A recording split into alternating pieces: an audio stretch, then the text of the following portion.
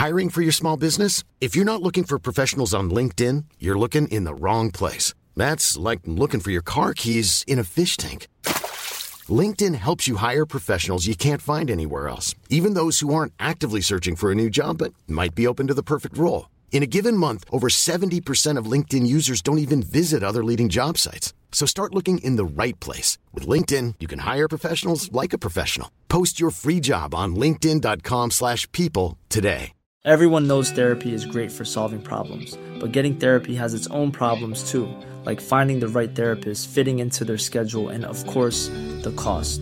Well, BetterHelp can solve those problems. It's totally online and built around your schedule. It's surprisingly affordable too. Connect with a credentialed therapist by phone, video, or online chat, all from the comfort of your home. Visit BetterHelp.com to learn more and save 10% on your first month. That's BetterHelp, H-E-L-P. Welcome to episode 16 of The Story Studio with your hosts, Luke Condor and Daniel Wilcox. Oh yeah, here we go. Check it out now.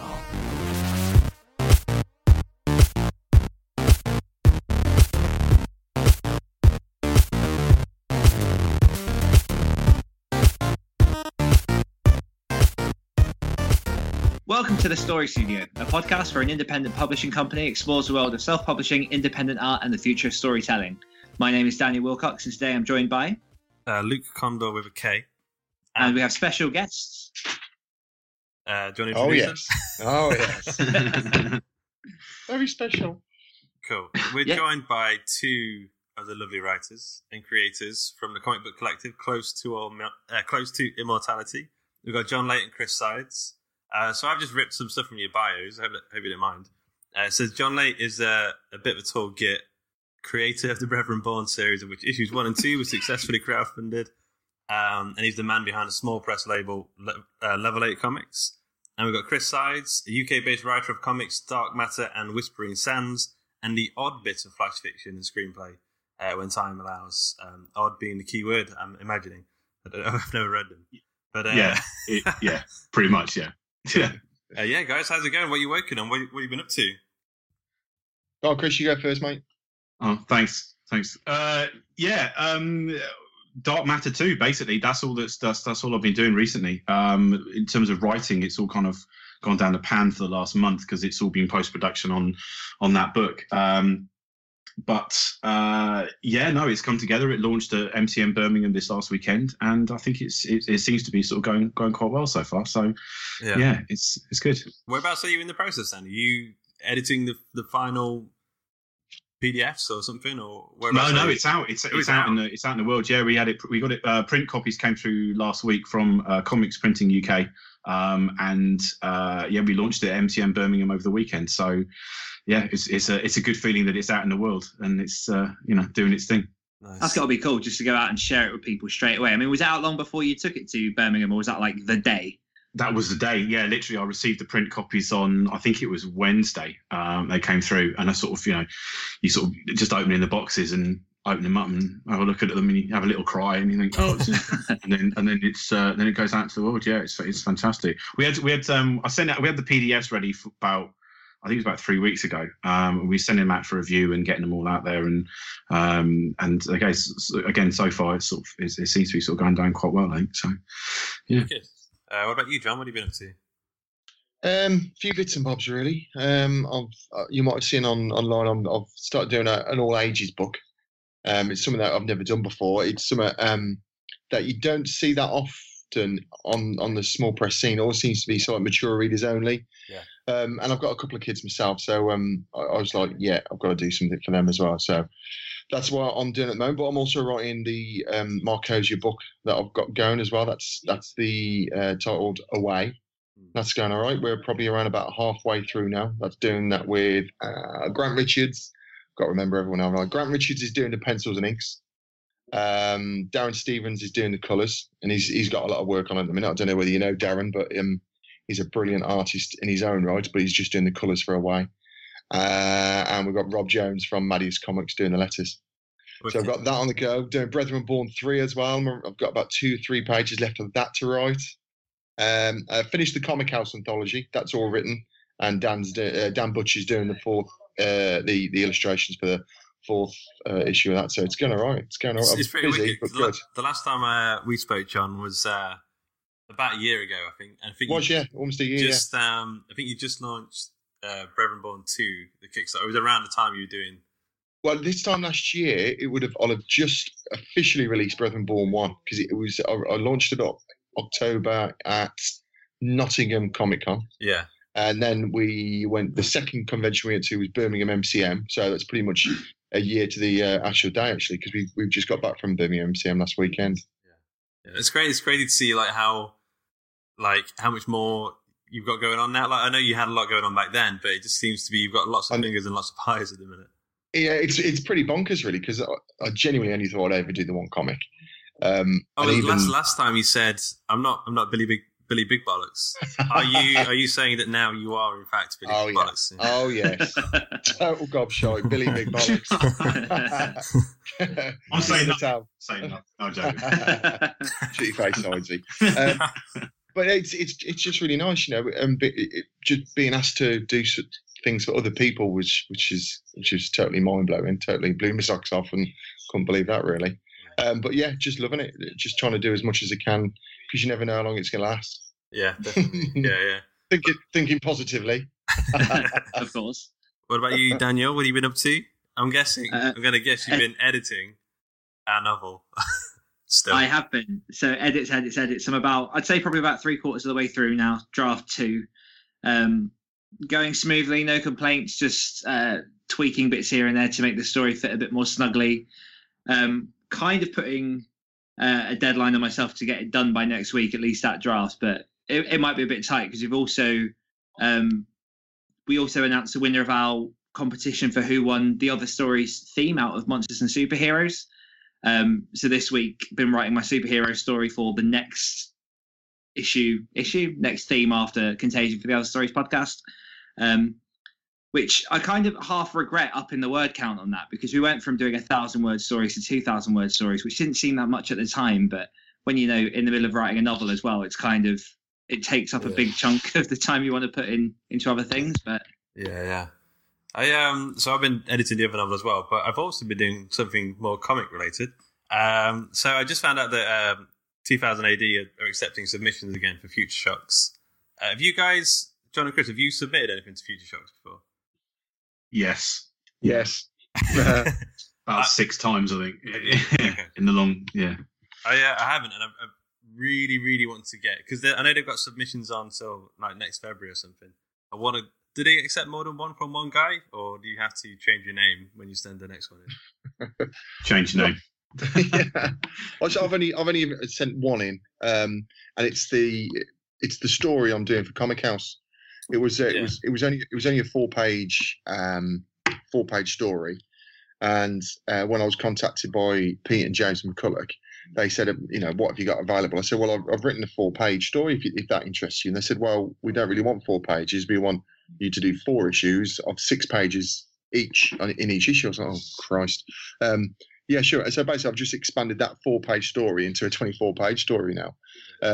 So it was nice for it to get picked up. But yeah, they say you don't normally hear back from them for about 2 or 3 months, but I heard back within about 2 weeks. So it must have been really shit. It depends on when you send it off. I think it's like certain times of the year, or whatever it is. But I sent one off and I think it took 9 months to get back. And then literally as soon I had one ready to go as soon as it got back, and then I sent the other one off, and it was a week. So they must have like certain times when we're looking at it, or whatever it is. I don't know, like depleted /file or whatever. I don't know, but I'm sure they're pretty busy. Like, is it Matt, the main editor? Matt, yeah. I'm sure. Well, Fog. I'm sure they get pretty busy, and they just have like stacks and stacks of these things that they just get through when they get around to it. But I think I'm going to send at least 4 over this next few months, just because, and I'm going to put different names on them. I don't know what I'm going to put on, but I just want to get as many in as possible. But that's been quite fun, quite interesting to do something as well as doing this novel editing, which can get a bit not tiring, but a bit dry. Yeah, exactly. Yeah. Are they all 4 pages each? Are they? Yeah, 4 pages. I find it really difficult to write a script in 4 pages. That's quite a tight frame, isn't it? It's super tight. It's hard work, isn't it? Yeah. It is hard, yeah. I know you've done a lot of short stories, Chris, like more like 5 pages you've been doing generally, or any more than that? Yeah, sort of averaging sort of 5 to 10 pages, really. The one that we've got in Dark Matter 2 is 14 pages, but that's kind of the longest one in the book. But most of them average about sort of 5, 6, 7 pages, yeah. It seems like you got like 4 pages. So you got a page to quickly introduce the concept, a page to get the story going, and then either succeed or fail, and then a twist, because they need to have like a twist ending, these stories. So yeah, it's quite a challenge, but it's fun. There's an amazing... Sorry, go on, mate. Go on, you go. There's an amazing article somewhere online. I don't know where it is, but it's Andy Diggle talking about when he was an editor at 2000 AD, and he talks about sort of how to do it basically. And he says setting up the twist on page 1 effectively, or almost not giving it away, but kind of hinting at it, so that it kind of builds to that sort of that obviously that final climactic twist on page 4. And it's good advice. I have to find it and dig it out. It's good. Cool, yeah. I'll try and find that as well and put it in the show notes so people can see. But let's crack on. So we should go on to our big whoops for the week. What a big whoop. Does anybody want to go first? Dan, do you want to go first, or anyone? It's up to you guys. Do you guys have anything you want to shoot, or do you want us to lead the way? Lead the way, go for it. Okay, so my big whoop this week is finally Jessica Jones, because I finally finished the first season of that. That was ages ago, surely. I know, but I've been kind of hinting the last few weeks. It's been on my list, and I've been kind of grinding my way through the episodes. Not because they're kind of horrible to watch or anything. It's just a matter of time, isn't it? But and then Black Mirror managed to squeeze its way in between episodes. So I'm so desperate to see that. I'm so desperate to see that. Oh, it's so good. I've only got one more left to watch on Black Mirror, but the others have just been outstanding. And I hear the last one's the best one, but. Okay. But yeah, Jessica Jones is just fantastic, just writing. It was one of those that I wasn't sure about whether or not I would enjoy it, because it doesn't have all the sort of conventional smack in the face elements that superhero stuff normally has. But the story is fantastic in it. David Tennant blows everything out of the water, and I felt that the whole arc of the first season, it was enough. It wasn't sort of over the top to the point where, nothing could follow it in season 2 or with other stuff. It was sort of just the right amount of what you needed to have it feel like it went in full circle and it ended in a way that was wholesome for the audience. So yeah, that's mine. I finally managed to finish something that came out about a year ago. So I like Jessica Jones. I think it could have been 2 episodes shorter. I mean, there's a little bit of filler in there that they probably could have got rid of. But, there's a couple of almost like false endings, and you just kind of go, come on. But yeah, and also I thought that was a little bit like Luke Cage as well. That was probably about two episodes too long. Yeah. I think 8 episodes seems to be about the right length for a season. Like Stranger Things was 8 episodes. They just seem to be so tight and so perfect. But yeah, it's good.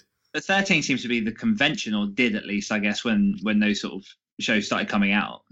Yeah. Obviously, the production company must say, right, what do you want us to do? And they say 13, and they just say, right, we've got to fill it with, some flashback episodes and a couple of, relationship builder episodes. And you just think, no, come on, it's just, we like a character-driven story, but it's a superhero story. We do want to see a little bit of action.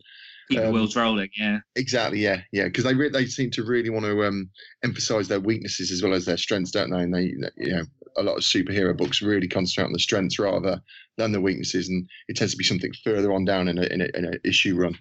But they've got to cram it in, haven't they? They've got to cram it in and go to people. Yeah. But I thought they did a decent job. It's interesting they've stopped doing TV series that are about sort of 22, 24 episodes long now. You notice that they kind of everyone's going down to the sort of the Stranger Things 8 episode format, 13 episode max really. Yeah. So 22 episodes seems to have kind of died a death. Is that when it went more video on demand? You think when people realised when you can watch them all like in one go, 22 episodes is there's far too much fluff in that. Yeah, a lot of fluff. I think so. Yeah, you just got to look at the big uproar about the viewing figures of Walking Dead's last episode. I think it's the worst figures they've had since season 3 or something. It's still smashing. Yeah. It's gone. Right. It's went down to 6 million or something in the US, which is tiny. But they were saying it was huge figures for the first episode. And are we allowed to do spoilers on here or? Yeah. Wait. From last night's episode or not? Or not last night, this week's episode or not? Because I haven't seen it. Oh no! From the very first episode of the season. Sorry, right. Okay. Yeah. So obviously we had the double killing that had a huge viewing figures, but they've had a massive drop off, and now they're even saying, should we end it? Should we end it early? You're like, really? What was it? Episode 4 or 5 into one season? It's just, I think people's interests just get taken away by something else totally. Yeah. So much of that I think was audience expectation, because I've read so many articles on the fact that first episode should have been the final episode to the previous season. Yes. Because their argument was basically saying was it season 2 where Sophie comes out of the barn? Yeah, in that reveal. They were saying, they were saying that entire season you're looking for the girl, you're looking for that moment, that horrible moment. So if they had stopped it an episode early before they found Sophie and then started the following season with Sophie, that would have had the same impact, where you have your big expectation and people suddenly go, right, the rest of it blows, because it is your starting point where you build up again and no one wants that. Yeah, totally agree. Yeah. So the comic book, I don't watch the TV show. I read the comic book, but that's meant to be just ongoing forever, right? They're not doing that with the TV show. 160, 161, are they? Are we on now? Something, it's around that. He's got an ending apparently, hasn't he? He said that he knows how it's going to end, but he doesn't want it to end for a long, long time. But yeah. I know he's ending Invincible at some point soon. That's pretty soon, isn't it? Yeah. Cool. Yeah. So I mean, I guess my big work is I've been falling back in love with Clive Barker's writing. I've been reading. I don't know if you guys are into Clive Barker, but his Books of Blood, which is he was a prose fiction writer first, and he used to write his short stories. So it's like a collection of them. I think Clive Barker's got like a bit of a bad stink to him, like because his films always have that sort of cheesy element to them. So I grew up watching like Hellraiser and I loved Hellraiser. Yeah, I did too. I always liked it. And like Midnight Meat Train when that came out, it had all the 3D stuff stuck to it as well. But it's a really great film. Like it's absolutely horrific in the best way. But I love Clive Barker's writing. His prose writing is some of the best. Like it's so rich. I don't think anyone writes body horror, physical body horror like Clive Barker. So I've just been reading this book. I've been loving it. It's the most gruesome. Like you can't go to bed after you've read one of these stories. But they're so gruesome, so disgusting. And I don't think it translates into visual format as well as it does it in your mind, if that makes sense. Yeah, I think because like you say, he does go to those extremes. I think most of his films, it's just so almost surreal extreme. Yeah, the vast majority of people just don't get it. They don't get. But when you describe it and when you can really break it down and you whether you're closing your eyes or you're sort of like really imagining it, it's just 10 times better in your head, isn't it? Yeah. There's a story called Jacqueline S. And it's about this woman who has like sort of basically like an X-Man, she's like a mutant. She has like the ability to manipulate people's flesh. And he's describing this bit where basically she just gets really pissed off with her husband, and she starts to like fold him in on himself. And the way he describes it is I can't imagine that being done on a film, but like in my mind, the film in my mind was pretty great. Yeah. Sounds a bit weird, actually, mate. Yeah.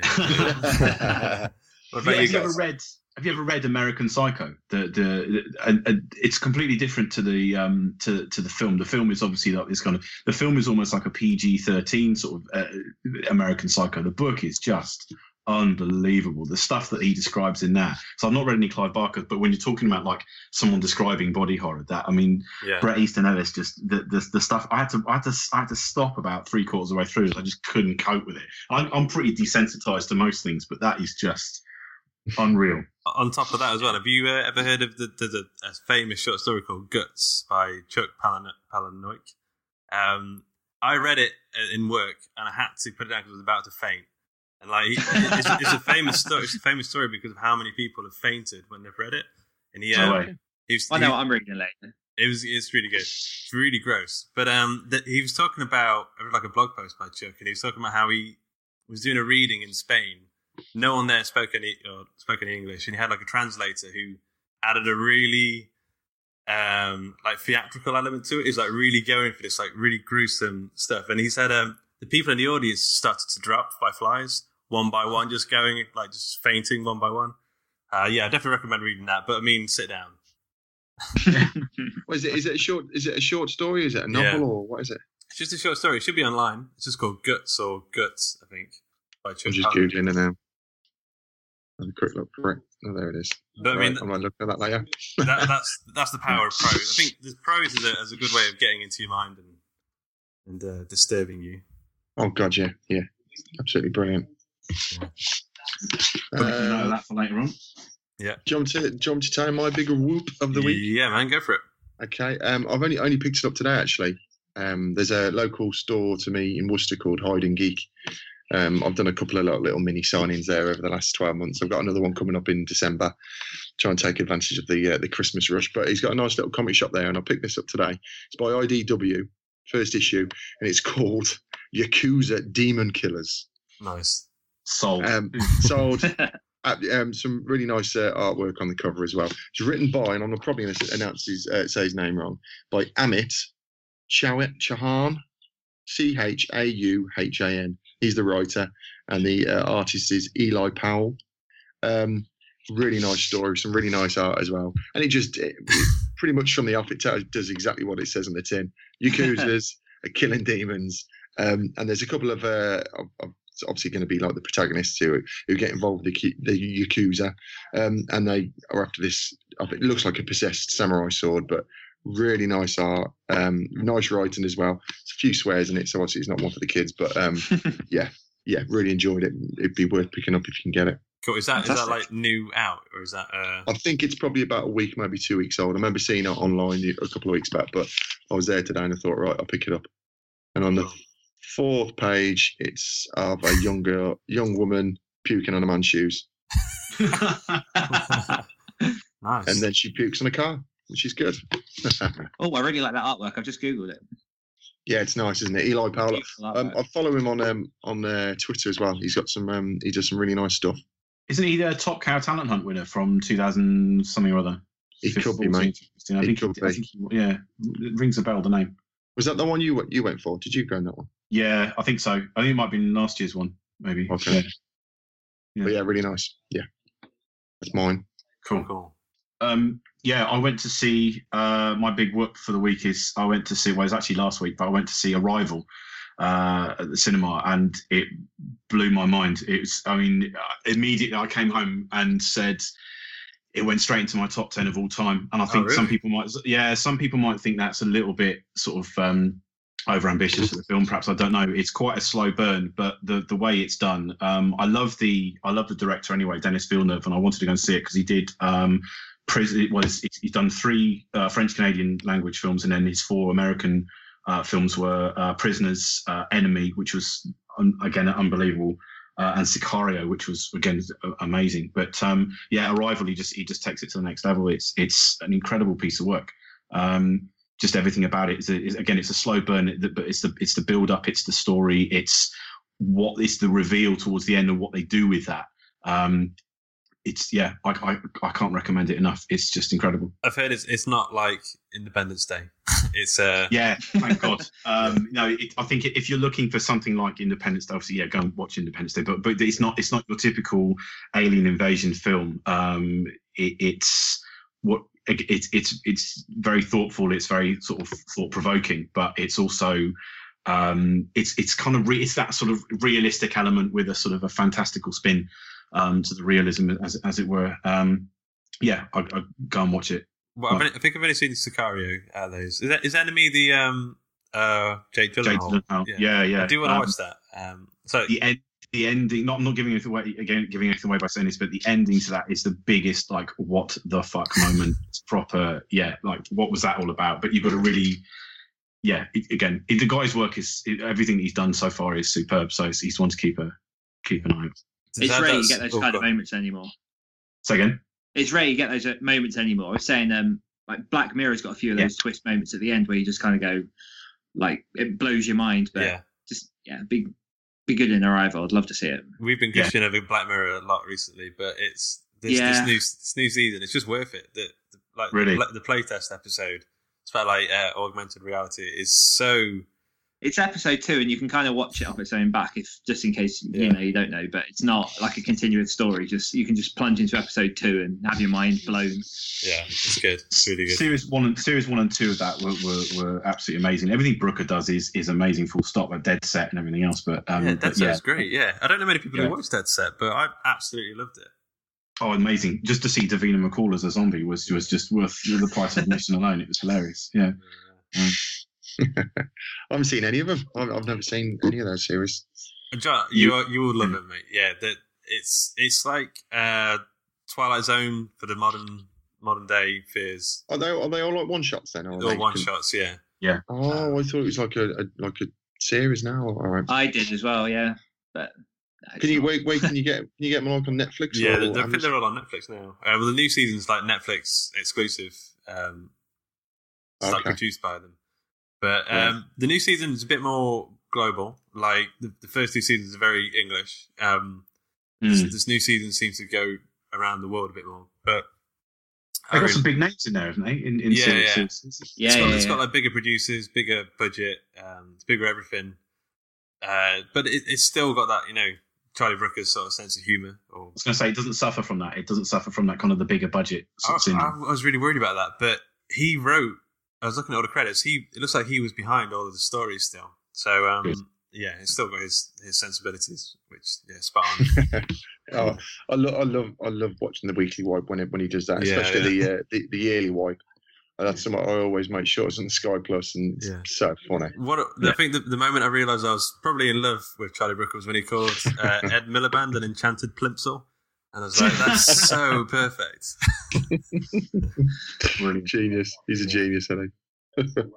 Awesome. So I just thought, today I thought it'd be a good chance to talk about, I don't know if you guys can feel this, but it feels like there's something happening in the UK indie comic book scene. It seems like there's a lot of really good talent. There's a lot of really cool, little bands, I guess you'd call them. A lot of great books. And I think, John, you put a hashtag to it, new wave of British indie comics or something like that.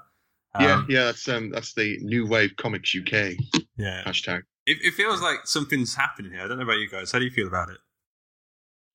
Well, you go first, Chris, because you've been in the world this community a lot longer than I have. So you go first. You see how it's changed. Yeah, I think so. Yeah, there seems to be a bigger. A bigger push now towards the sort of small press, and there are people coming up to us at conventions and saying, "Look, you ask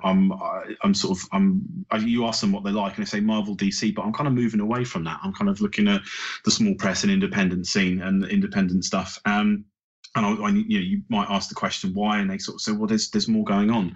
Arguably, and I've got to be careful what I say here, but arguably, perhaps Marvel and DC, while they do sort of change things up quite a lot, perhaps that change isn't as much as what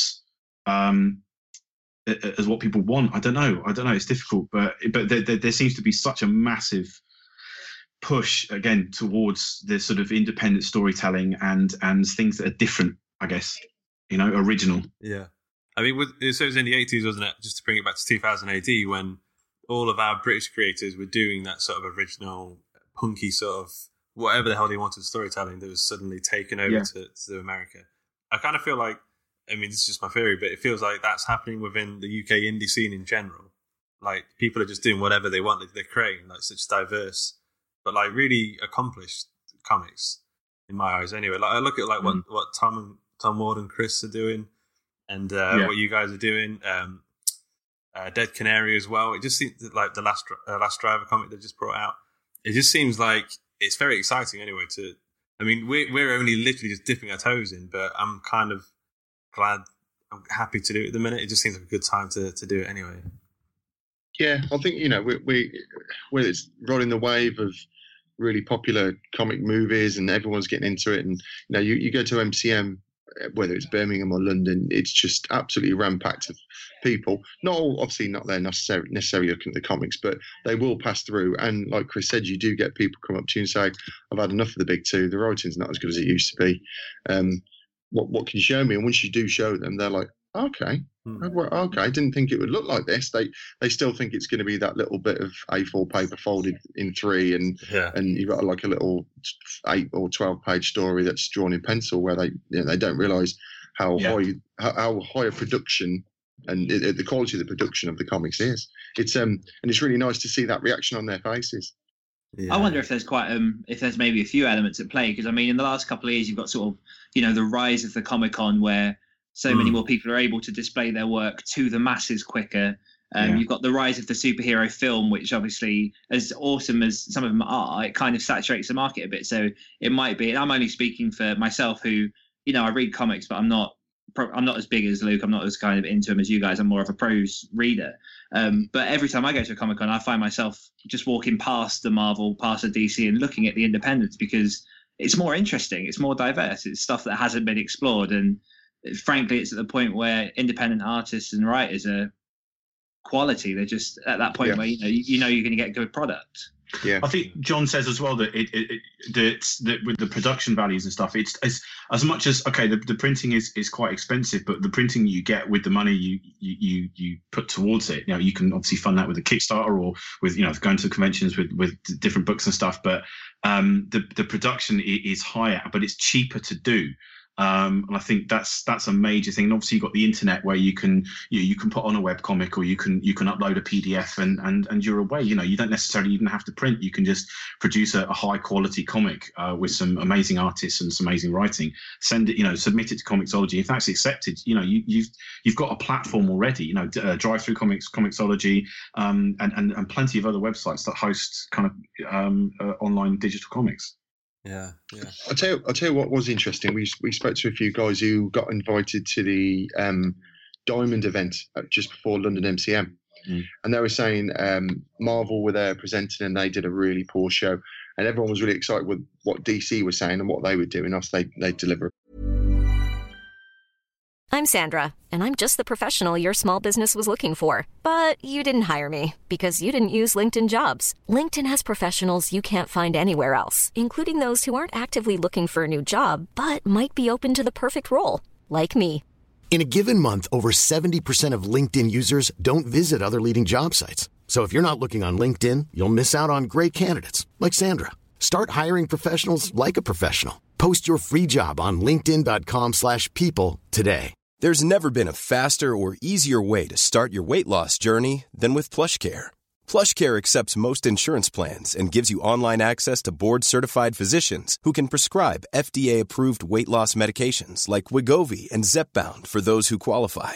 Take charge of your health and speak with a board-certified physician about a weight loss plan that's right for you. Get started today at plushcare.com/weight loss. That's plushcare.com/weight loss. plushcare.com/weight loss. Burrow's furniture is built for the way you live. From ensuring easy assembly and disassembly to honoring highly requested new colors for their award-winning seating, they always have their customers in mind. Their modular seating is made out of durable materials to last and grow with you. And with Burrow, you always get fast, free shipping. Get up to 60% off during Burrow's Memorial Day sale at burrow.com/ACAST. That's burrow.com/ACAST. burrow.com/ACAST. Presentation, say what's coming up this year and all that sort of thing. But they were making a real big thing about taking on more independent creators to work with their licenses. So I don't know how it's going to work, but I think that what they probably do is say, right, here's a character. They're obviously not going to give them any of the big 2, 3 or 4 or 5. Some sort of fairly smaller characters say, right, there you go. You go and write. We're not going to tell you what to do with it. You go away and write something special. And I think they've realised, especially DC, they've realised that's where the next lot of up and coming people are coming from. Yeah. So would DC get like a royalty rate or something? I would have thought so. Whether you have to sort of like hire the license off them or for that character, they would still own the character, but you would own the story and push it forward. So whether they give you a 4-issue run or a 2-issue run or whatever the contract would be, that does sound like something that they're really trying to push. And, look at the DC workshops that they're doing, and Ryan K. Lindsay got one of the places, and he hasn't really done anything that big. He's done the Dear Editor books and a couple of others, but his quality of writing and his standard of writing has been recognised, and he's got this option to working with Scott Snyder and people like that. It's amazing. Yeah, definitely. So let's jump back a bit. John, I know you got your start with Brethren Born. Chris, so you started writing like 7 years ago, is that right? What was your first footsteps into the comic book world, in the indie comic book world? I was basically Dark Matter was the first book we put out, and that was 2014. But I started writing properly about sort of 2009. I don't know what it was. I think it was just this kind of. I had a bunch of ideas anyway, and I'd always read comics. I was always hugely into films and sort of interested in the process of making films, particularly writing films and scripts and all that kind of stuff. And yeah, I just had this idea for a book, and I thought I'm just going to go for it. What's stopping me? Why not? And it went from there, and it just sort of progressed from kind of something. It was a big kind of like 9-issue epic that was going to sort of blow everyone away. And then when I kind of read it through and gave it to other people to read, and they all said this is shit. I kind of then went, right, actually, I'll start small and write some smaller, shorter stories. And then from there, it was just kind of owning the craft and reading up on it and researching and reading other people's scripts, hours and hours and hours spent kind of doing all that stuff, to then get to a point where I could actually write a short story, which I submitted, and it got rejected. And I submitted to 2000 AD, it got rejected. It got rejected by a whole bunch of different people. But then I started writing more and more and more, and it kind of snowballed from there, really. And then once I think it was Hallow Scream in 2011, I pitched Passenger to them. Part of Dark Matter, the first Dark Matter book, and it got accepted. Chris Travell did the artwork for that, and that was it. It's, once you got that sort of published thing, I kind of felt, this is great. I feel like I'm going in the right direction. And then again, like I say, it's got a snowballed from that first publication in 2011. Right. Yeah. Just a quick one actually. So you write prose? Have you ever thought about writing like self-publishing a novel or anything like that, or are you fully focused on the comic books? At the moment, fully focused on the comics, yeah. I've tried. I wrote a bit of flash fiction that got accepted into it was called Zombies in Japan, but it was Dreamscape Press. It was really random. And I submitted to them. They said, yeah, they sent me the contract and everything else. It never got published, and there was no book that ever came out. So it was kind of like, it just sort of, it kind of died to death, really. But I adapted that into a comic script. And it's now been drawn up for an issue of The Grime, nice. With James Pollock's The Grime. So it's kind of that was that's fine. But yeah, I'd love to write prose. I'd love to self-publish a novel. I'd love to give it a shot because it's a very different beast, I think, to writing comics. Yeah. What about you guys? Have you thought about writing prose? Well, the Away book that I'm writing at the moment, that was initially going to be a novel. I wrote about 6 or 7 chapters of that. I don't know how many tens of thousands of words it was. I think I've got to nearly about 18 or 19,000 words of it. But that's when my first little girl turned up, and it was pretty much wipe out time wise of it. And then I've sort of like adapted it. It's not the same, but there's a lot of themes going through. A couple of the little short stories within the book, because it was sort of very episodic and very switching almost between different worlds and things like that. So yeah, I've adapted away to that, but really enjoyed it. Really enjoyed it. The first few drafts are utter shite. I really like the idea that you can just recycle stories from anything, really. If you've got shreds of bits and throw them in, change medium, and you've got yourself a comic, throw them in, extend them, and you've got a novel. There's definitely some advantages of being a writer and not an artist, because once it's the artwork's down, isn't it? You can't really adapt it to anything else. Where with the writing and the themes, you can just change it. Whether it's change the names to protect the innocent and all that sort of stuff. But yeah, that's the only sort of time I've had a real try at it. Jay's done a lot of it, hasn't he? Jay's written a couple of novels, but his prose work is superb. He's really good at.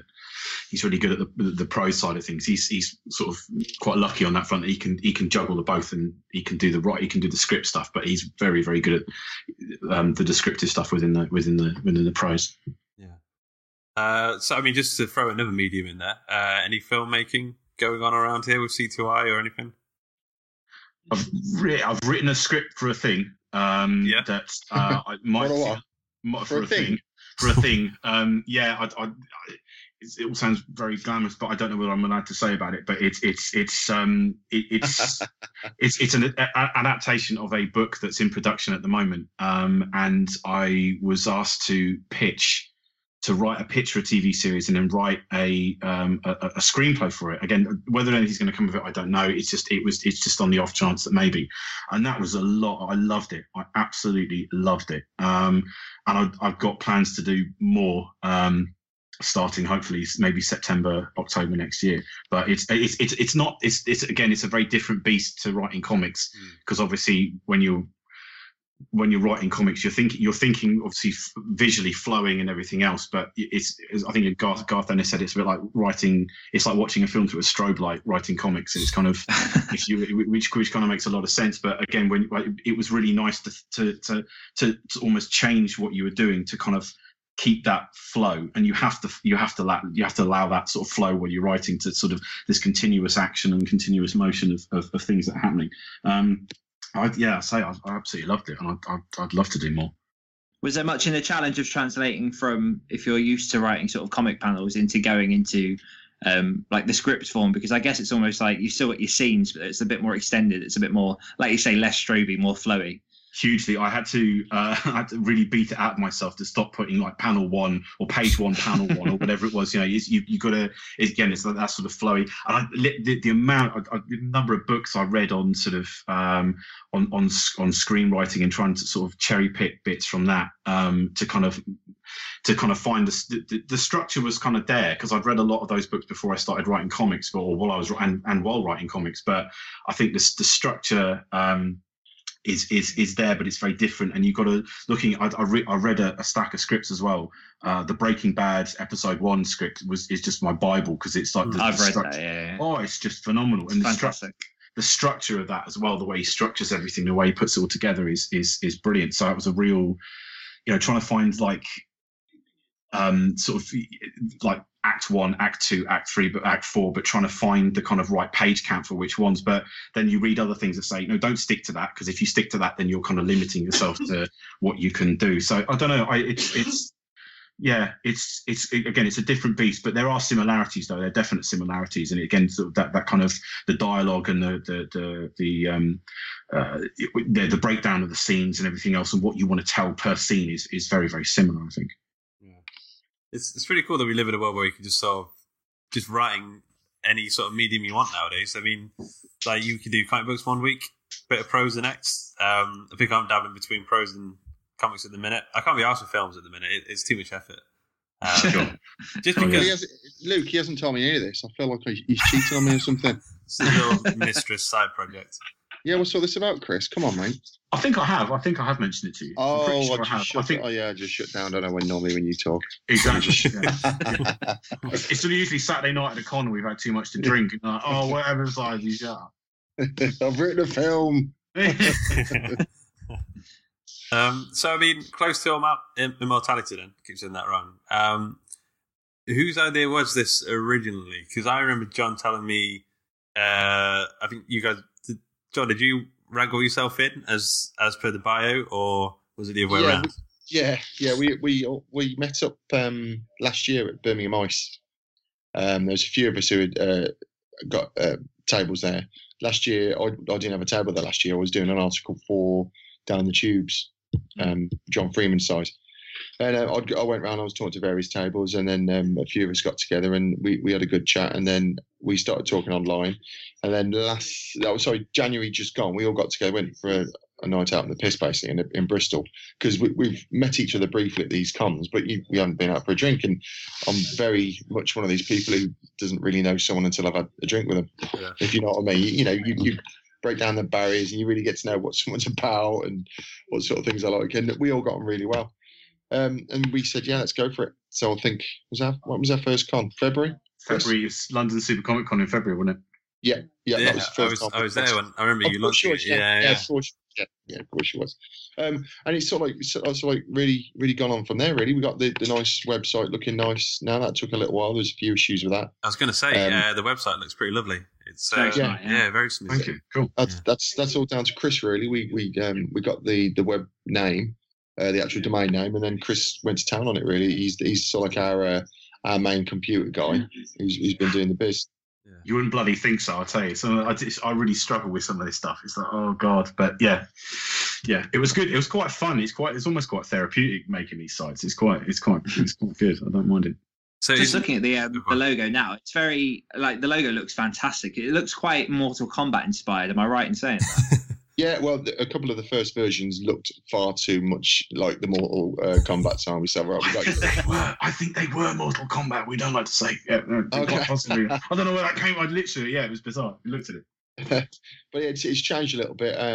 Phil Woodward, who was the first person to started up, had a few things not go quite as they should do for him this year. So he's taken a step back, and so there's four of us left really. There's a few more people in there. A few of them fell by the wayside for different reasons, but there's sort of the four core members now. That's myself, Chris, Jay, who wanted to be here tonight, but he works away from home, and he did apologise, and Chris Travell, who's probably he is the only artist of the group, and if you've seen some of his work, he's immensely talented.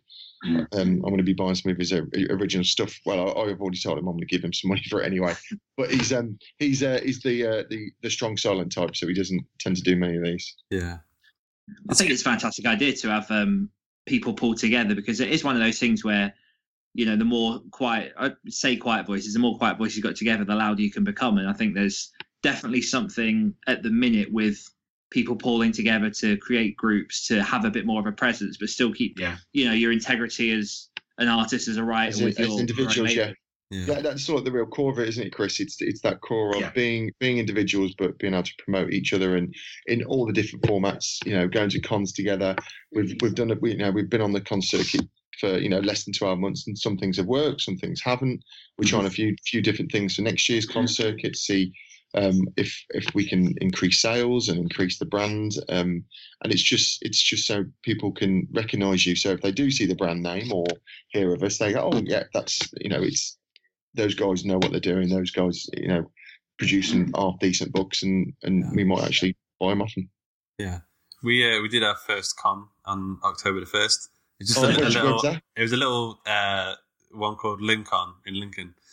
It was just an idea to sort of test the waters, I guess, and find out what we didn't know. Yeah, but it was good. It was really good fun. I think we're going to try and do more next year. But you guys have been like a band on tour. It looks like anyway. Every other day you see like a new photo or video from a new con. Yeah. I think it's going there and enjoying yourself as well, because we'll be open and honest. Some cons we've probably sold even as a group, less than 10 books for the whole day. Yeah, but it's the chance to talk, share a few ideas, do a bit of talking to all the other sort of exhibitors and other creators. And you just make more and more links and get together. Sometimes you go afterwards, and sometimes we'll have a few beers with the other creators, and that's where all the relationships are formed really. And just from things like that, the people who I'm working with currently, I'm working with probably around about 9 or 10 different people at the minute, and all through just having a good old chat and not just talking comics, just talking bollocks for a few hours and get to know someone to see if they're all right or not. I think that's the thing as well. Going to some of these conventions, you even if you don't make the sales or it's a pretty bad day, some of the people you speak to, you get opportunities that arise because of just like John said, just having a chat and sort of getting on with people, and it's opportunities come up, and that's kind of how, because Chris and I have got something coming out with Comic House in September of next year, and that all came about because we went to HorrorCon. We went out for a few beers with James and his wife, and we had a great time. And I just sort of said, "Is it all right if I send you something?" He was like, "Yeah, cool."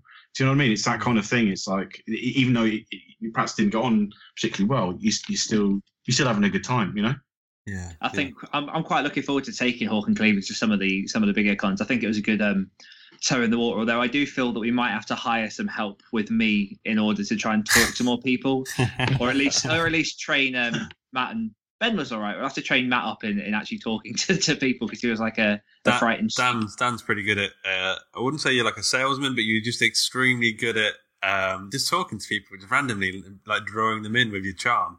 I have the opposite effect. I think I stare at people a little too long. I don't know. And then Matt, the other guy, Skip, was just every time someone spoke to him, he melted onto the table. It was pretty cute. Do you find that you guys? Go on, sorry. Oh, John's that. You're the guy that you bring them to the table. I'm the one that just stares at them, kind of really weird. But I think your first instinct is to stare, because there are a lot of strange-looking people, and you've got to override that. Go right now. Everybody's brilliant. They're all here. They all want to, they all want to buy comics, or they all want to do whatever. And you just got to try and chat to them. And half the time, I don't talk about comics. It's just nice to have a little bit of a chat. If they're wearing cosplay, have a little bit of a chat with them with that. If they don't want to talk at all, you know straight away that you just need to shut down and say, right, well, have a look at the comic and let me know if you want to say something. It's the whole, there's a whole conversation happening, without words. They're coming to the table, you're thinking, look, I'm not going to press you into buying anything. You don't have to. Feel free to just look. And then they might look at you, and I'm trying to look at them and not make them feel awkward. That's your moment. The minute eye contact happens, that's when you kind of sweep through and just arm around them like you want to buy a Daniel. It was something we were talking about the weekend, actually, because there were four of us behind. We had two tables, so we had pretty big space. And it wasn't until the Sunday, it was fairly quiet. I thought, right, I'm just going to have a quick walk past and see what it looks like as a punter to what we're doing. And obviously, I wasn't there. But I said to the guys after, I said, do you think it's quite intimidating having four? And we're all reasonably big blokes. I'm a big twat. And how tall are you, Chris? You're quite tall, aren't you? And Jay's 6, tall. Yeah. Chris Travell's a big old boy as well. And I was thinking, if we all stood behind the table looking at someone, we're going to scare a lot of these people away, especially some of the comic crowd. There's quite a few anxiety issues, and people have that, as creators and as punters. And we're going to scare people off. So, we're going to change a few tactics and, maybe dig a pit in the floor or something, not quite so tall. Or, I do think you walked past at the wrong time. I think everyone was standing up at the time and everyone had their arms folded and we all looked like we were going to kill somebody. I know what you mean.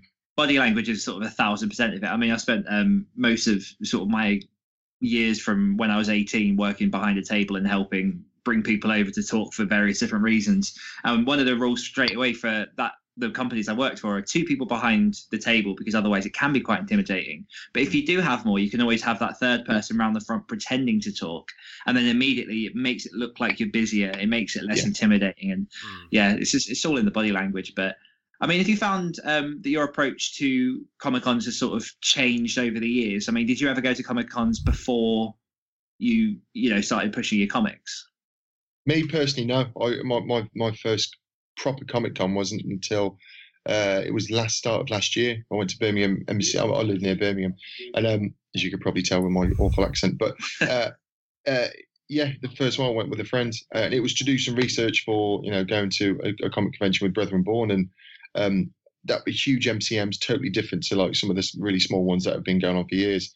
I don't know whether Chris has or not, but having been on a few different ones now, you can definitely see a massive difference in between some of these cons, good things and bad things either way. But my mind's changed quite a bit since that very first con, thinking this is it, this is what I want, that big MCM, this is where it's all at, and to going a little bit the other way now. Actually, no, this probably isn't what I want. They're there because they get the punters, but it's the smaller comic concentric places that are going to sell lots of comics. It's all about comics rather than Funko Pops and all the other shite. Yeah.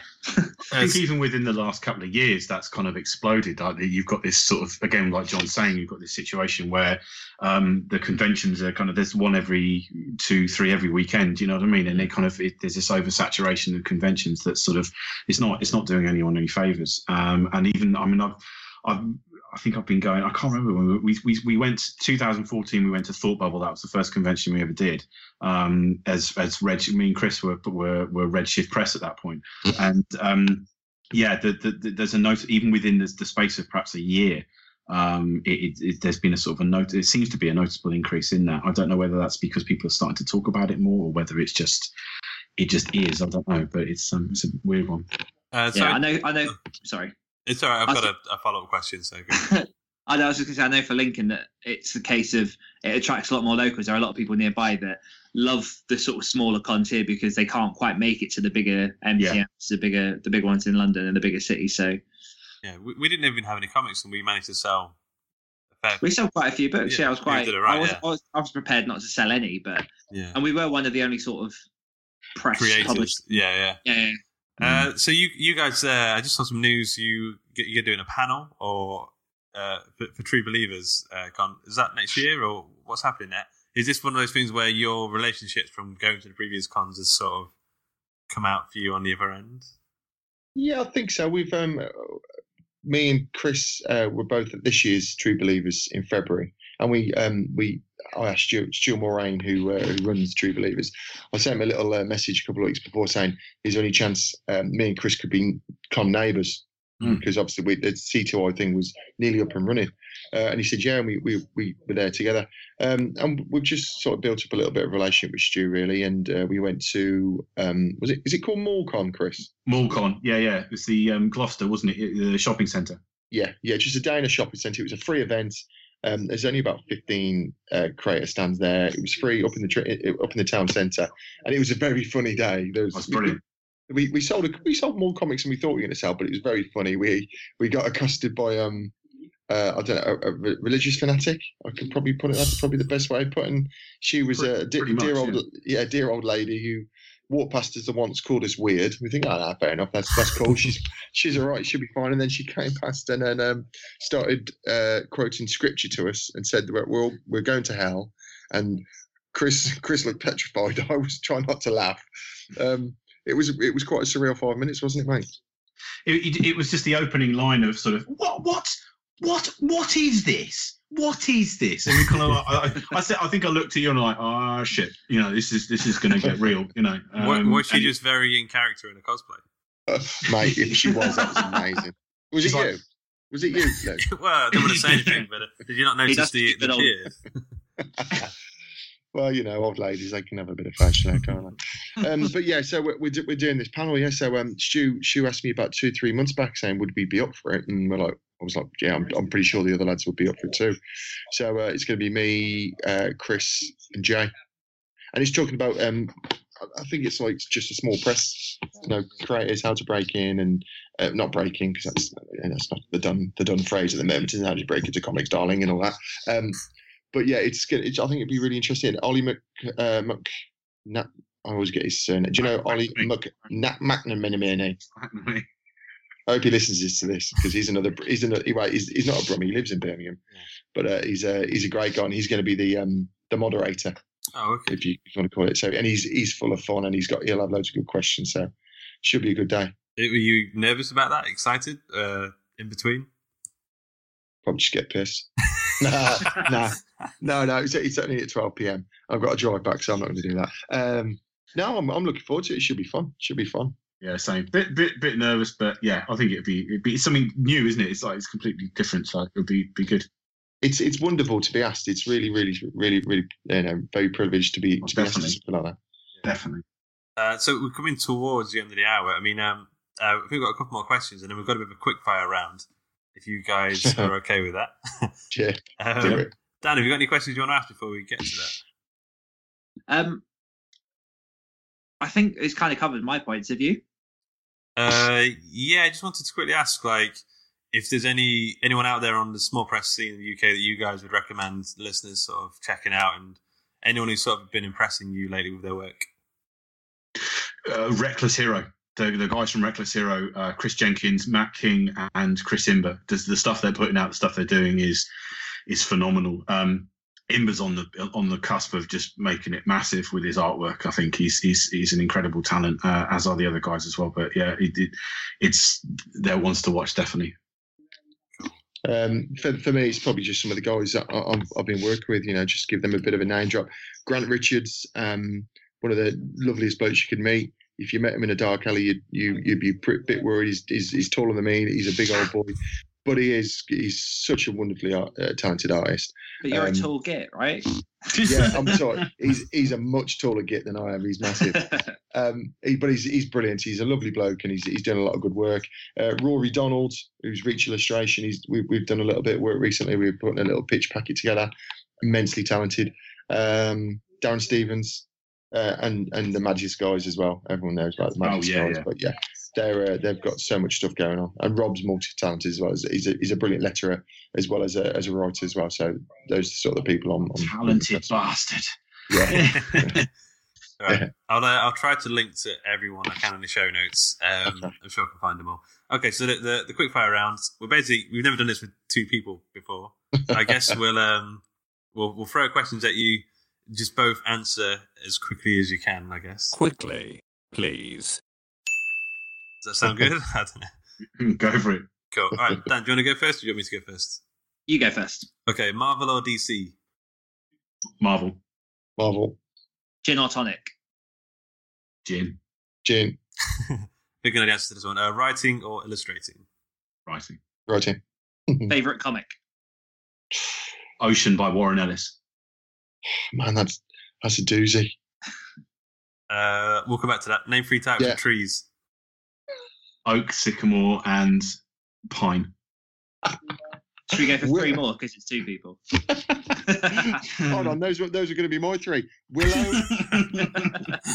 Willow, conker tree, and silver birch. Nice. Favorite continent? Sorry. Favorite continent? Jesus. X. Y.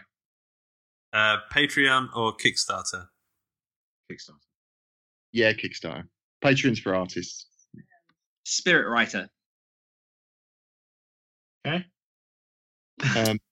Ian M. Banks. Oh. Like a spirit animal. Oh, Warren Ellis. Nice. Do you sign up? Oh, I'll ask you in a second. One sec. Which celebrity do you want to shake your fist at? Or in?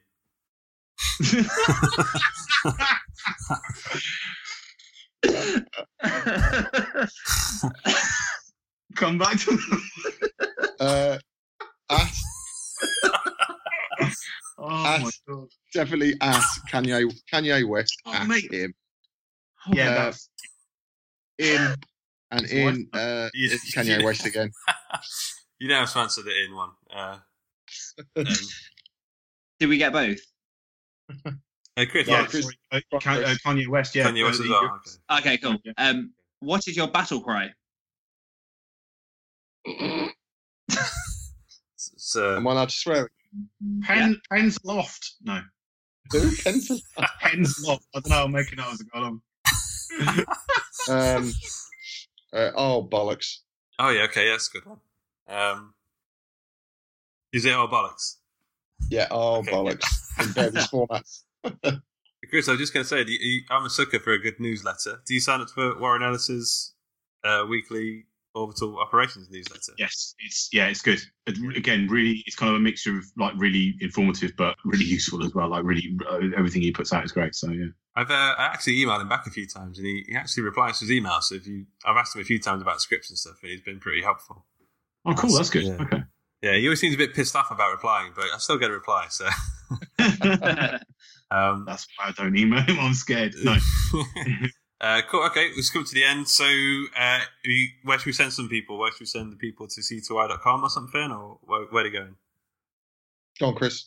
Yeah, well, you want to go to close to immortality.com. We're on Facebook /close to immortality. We're on Twitter at c2immortality.com. But you can find me at chrissideswriter.com. Facebook, Chris Sides Writer, and Twitter is at Sidesy1982. And you obviously find me at C2I as well on all those, and I'm at level8comics.com, and on Twitter is at level8comics. Cool. Dan, where are we sending people to this week? www.hawkandcleaver.com/thebirdcage. Nice. Okay, I'll cool. say no more. Nice. Okay, let's wrap up, and I'm going to start the recording now. We hope you enjoyed this episode of the Story Studio podcast. Still hungering for some podcast goodness? Then why not check out our other show, The Other Stories? Oh, and did you know, every time you leave us a review in the iTunes store, a puppy is born. Cute, eh? Anyway, toodle pip.